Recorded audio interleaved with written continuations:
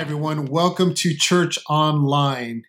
If you follow me on Facebook or Instagram, you may have seen me baking cookies with my kids, usually around Christmas time.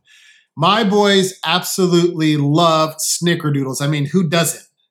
And you may look at these pictures and think, oh, wow, what a sweet family. Now, what you don't see is the chaos behind the scenes. Like most social media posts, you only see what I want you to see, and it can paint an unrealistic picture. Now, don't get me wrong, I'm not trying to deceive anyone. I really do enjoy these moments with my boys, and we love snickerdoodles.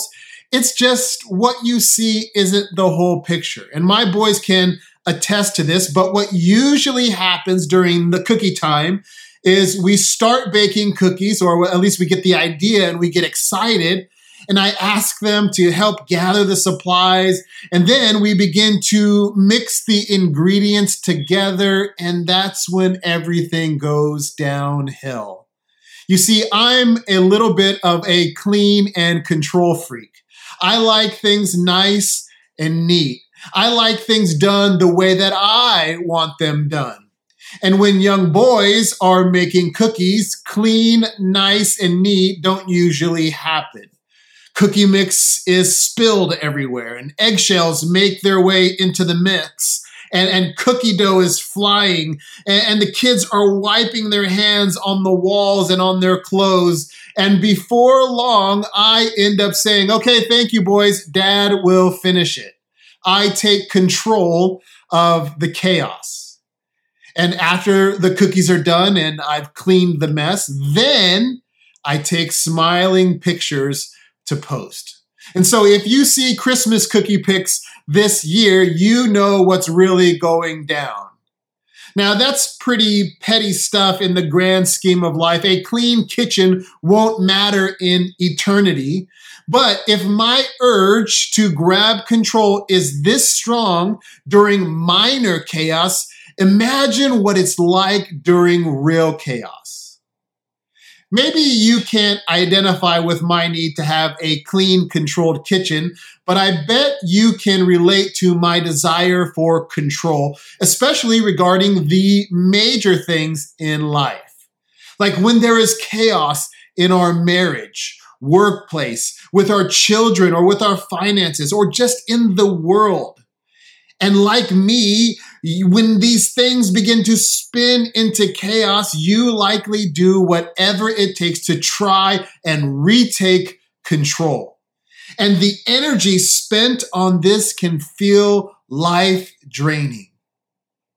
Well, today in our Finding Life in the Psalms series, we will be in Psalm 97, which has a lot to say about control. The title of this message is Put the Cookie Dough Down. And verse 1 starts off this way. The Lord reigns. Let the earth rejoice. Let the many coastlands be glad. The New Living Translation says that the Lord is king, meaning God is in control. Therefore, we should rejoice and be glad. Every person, everywhere. The psalmist gives us a description of how life should be. When God is in control, the proper response of the earth is joy. Why? Verse 2 says, cloud and thick darkness are all around him. Righteousness and justice are the foundation of his throne. Fire goes before him and burns up his adversaries all around. His lightnings light up the world. The earth sees and trembles. The mountains melt like wax before the Lord of all the earth. You know, I grew up in San Diego. It was always 70 degrees and sunny. It wasn't until I moved to New England that I experienced real storms. When clouds and thick darkness tell you something powerful is coming. That's what's being described in the verses I just read. Power. Why rejoice when God is in control? Because he is powerful. His power is like a consuming fire. That's one thing I did experience in California. Fire actually isn't a huge threat in Connecticut, but when a fire starts in the brush of California, watch out, because fire is powerful, even unstoppable at times. And what about lightning? How do we react to an intense lightning storm? Well, usually we're like, wow, because of the power that we see in the sky. And I love verse 5 where it says, the mountains melt like wax before the Lord. For some reason, I love mountain climbing movies. When people climb Everest or K2, and I ain't never going to climb the mountains myself, but I love the movies. And in these movies, one thing is clear. No matter how experienced you are, or how strong you are, or how well-resourced you are, the mountain must be respected. The power of the mountain is able to humble everyone. And yet the psalmist says these mountains of power melt before the king. The psalmist also writes, righteousness and justice are the foundation of his throne. That's real power. In a fallen world like ours, it takes true power to always do what is right and just. And so again, why rejoice that God is king? Because he's powerful enough to keep everything under his sovereign control. He's a king that rightly deserves to be on the throne. And so we always have reason to celebrate when we see him on the throne. Now, here's something that can help us better celebrate. The book of Psalms can be divided up into 5 books. And in book 4, which begins with Psalm 90, an interesting transition happens. You see, in Psalm 89, we read, Lord, where is your steadfast love of old, which by your faithfulness you swore to David? Remember, O Lord, how your servants are mocked, and how I bear in my heart the insults of the many nations, with which your enemies mock, O Lord, with which they mock the footsteps of your anointed. Apparently, something has gone wrong. And Psalm 90 adds, return, O Lord, how long? Have pity on your servants. What's happened at this transition point between 89 and 90, between book 3 and book 4? Well, a time of chaos has begun. Everything in this moment feels out of control because the Jewish people have been taken captive by Babylon. Because of their constant sin and rebellion, God disciplined them by removing them from the promised land to spend 70 years in captivity. And Jerusalem, the city of God, is completely destroyed. And Israel, the people of God, are once again slaves under the control of an evil and powerful nation. In fact, listen to how God describes Babylon to the prophet Habakkuk. He says, look around at the nations, look and be amazed, for I am doing something in your own day, something you wouldn't believe, even if someone told you about it.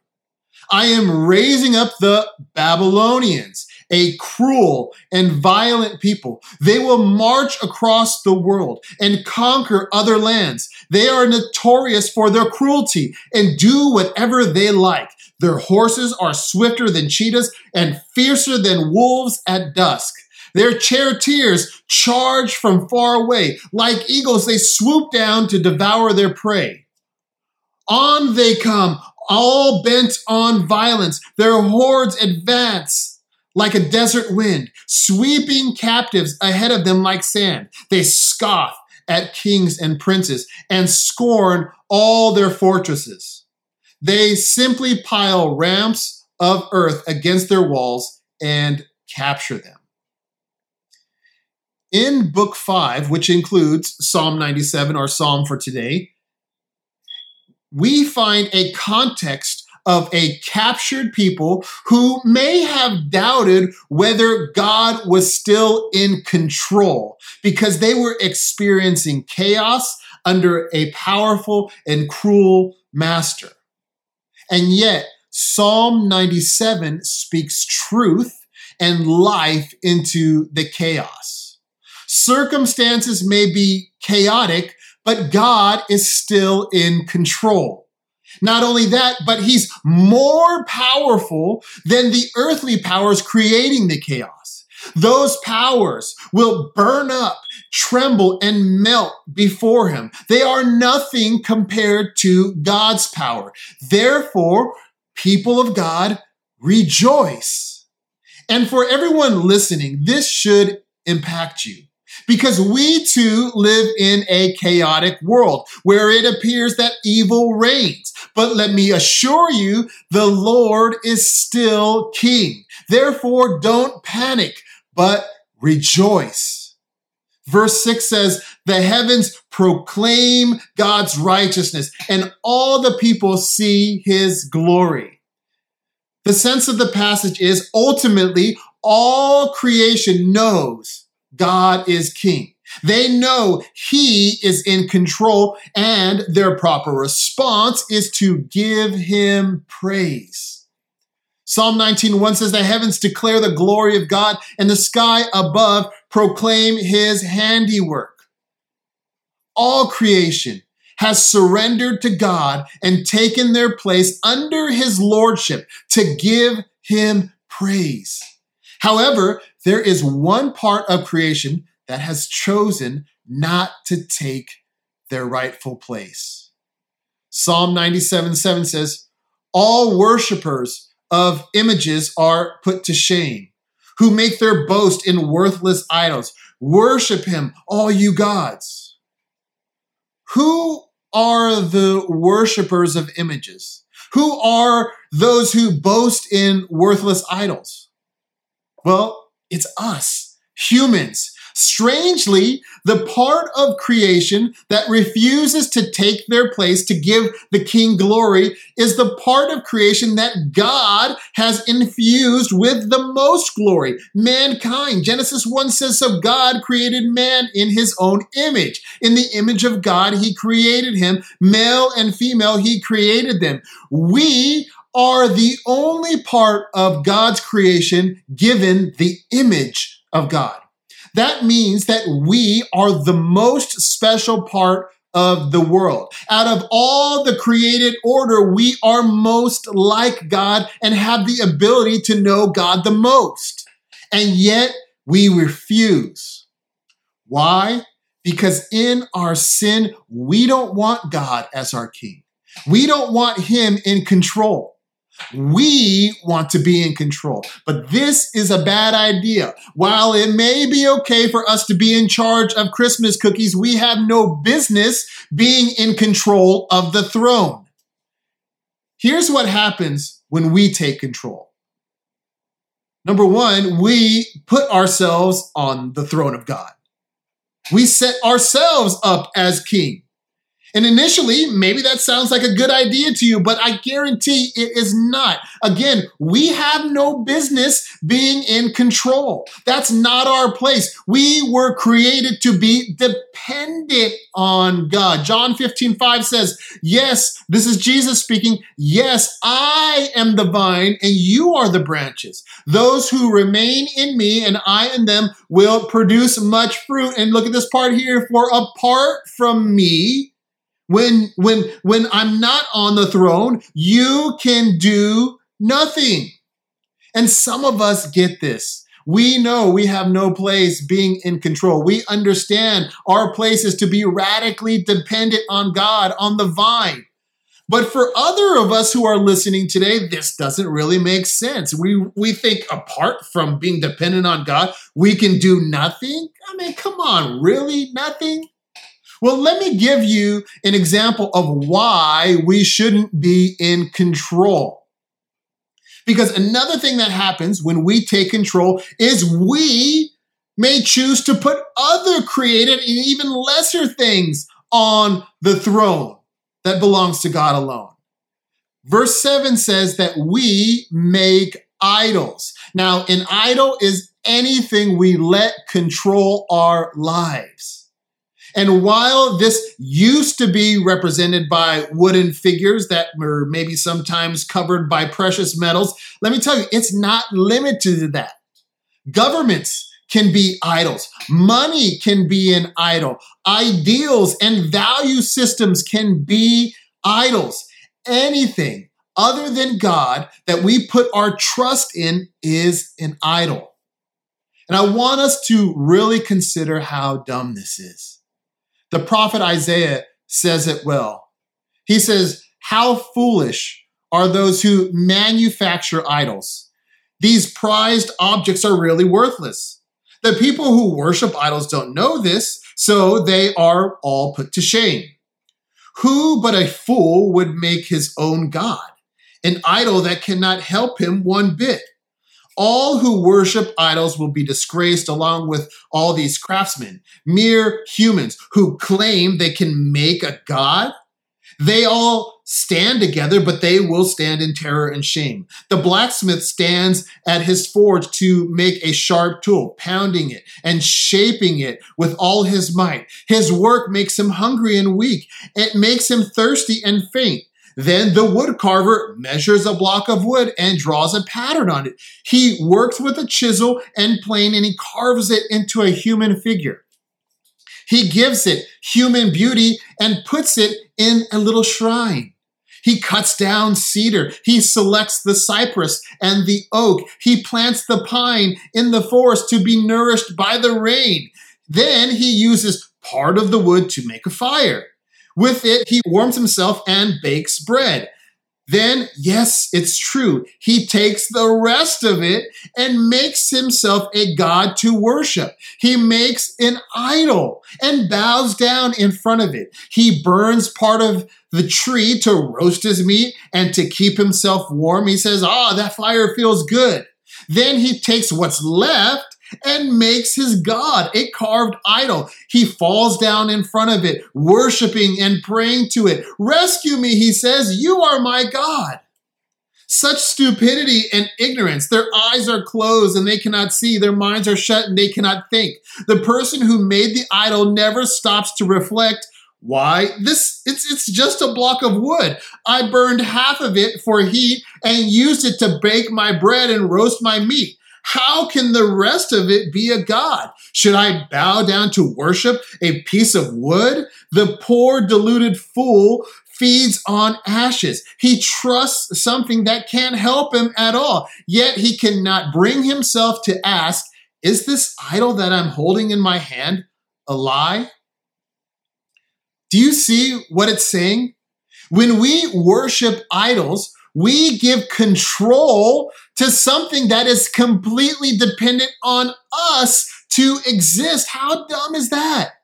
And it's these kinds of decisions that prove that we should not be in control. Again, idols don't need to be wooden figures, so don't think you're exempt if you're not worshiping a wooden statue. Humans create things like political systems and money, and then we worship them. We make them our idol. We put our trust in them. That's the same thing.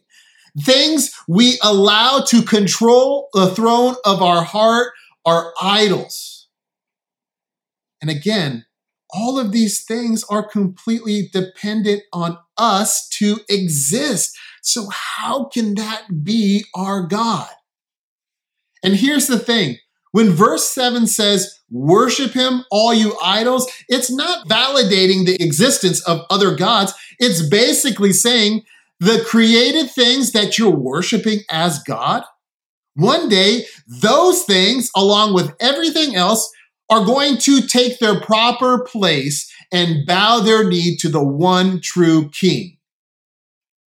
When we take control, we worship things that will one day worship God.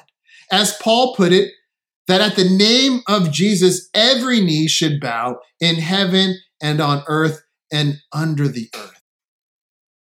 And so when you think about this, why not worship God now? Why not take your place now? And so right now, take a moment and pause and ask yourself, who is in control of my life?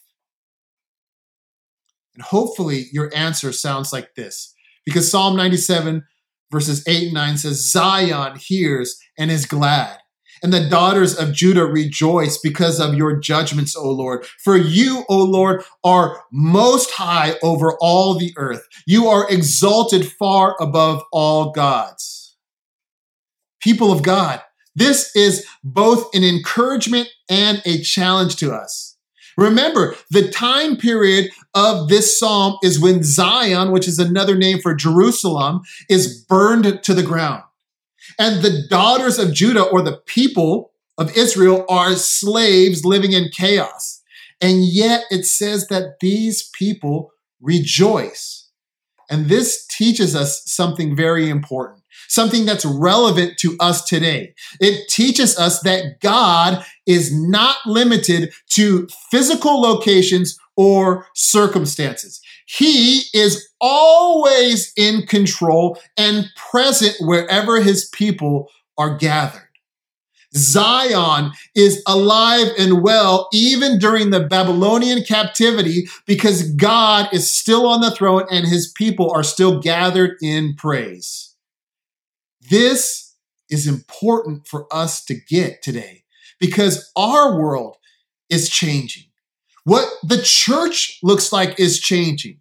Some people are online. Some people are in churches. Some people are in homes. Some are free, and some are not allowed to gather like our brothers and sisters in Afghanistan. Here's the point.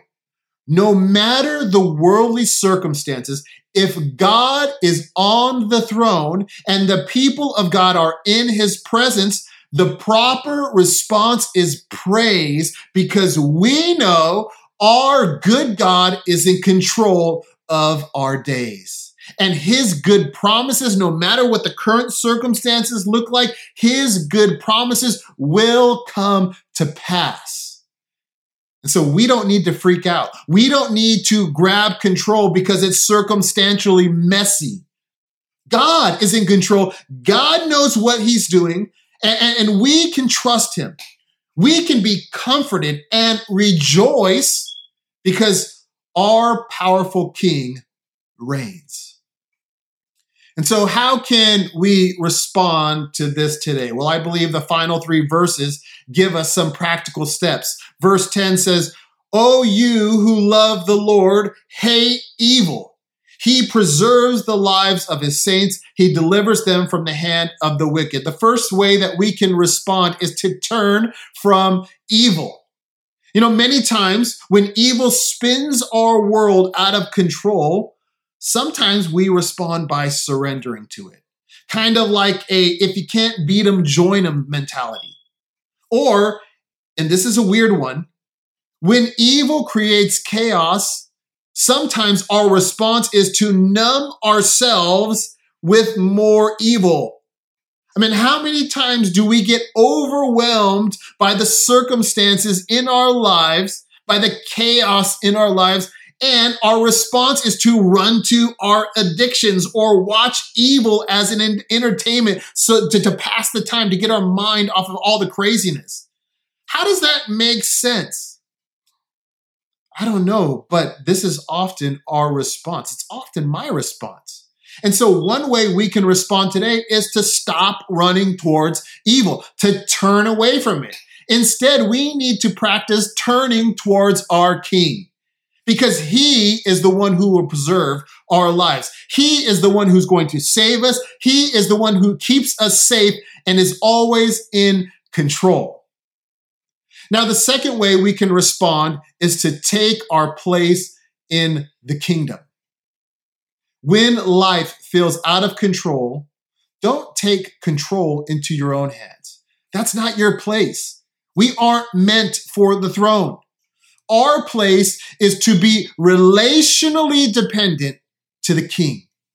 And the King's name is Jesus. And all Jesus is asking us to do is to take our place in his kingdom, to receive what he has for us. I read John 15 earlier. Jesus is the vine. We are the branches. Therefore, if we stay connected to him, if we abide in him, if we are dependent, if we are willing to take our place in his kingdom, he promises to give us everything we need.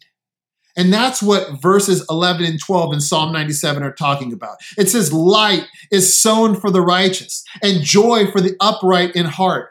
Rejoice in the Lord, O you righteous, and give thanks to his holy name. The King will literally give us everything we need to flourish in this life. All we need to do is receive and rejoice. 2 Peter says, by his divine power, God has given us everything we need for living a godly life. We have received all of this by coming to know him, the one who called us to himself by his marvelous glory and excellence. And because of his glory and excellence, he has given us great and precious promises. These are the promises that enable you to share his divine nature and escape the world's corruption caused by human desires.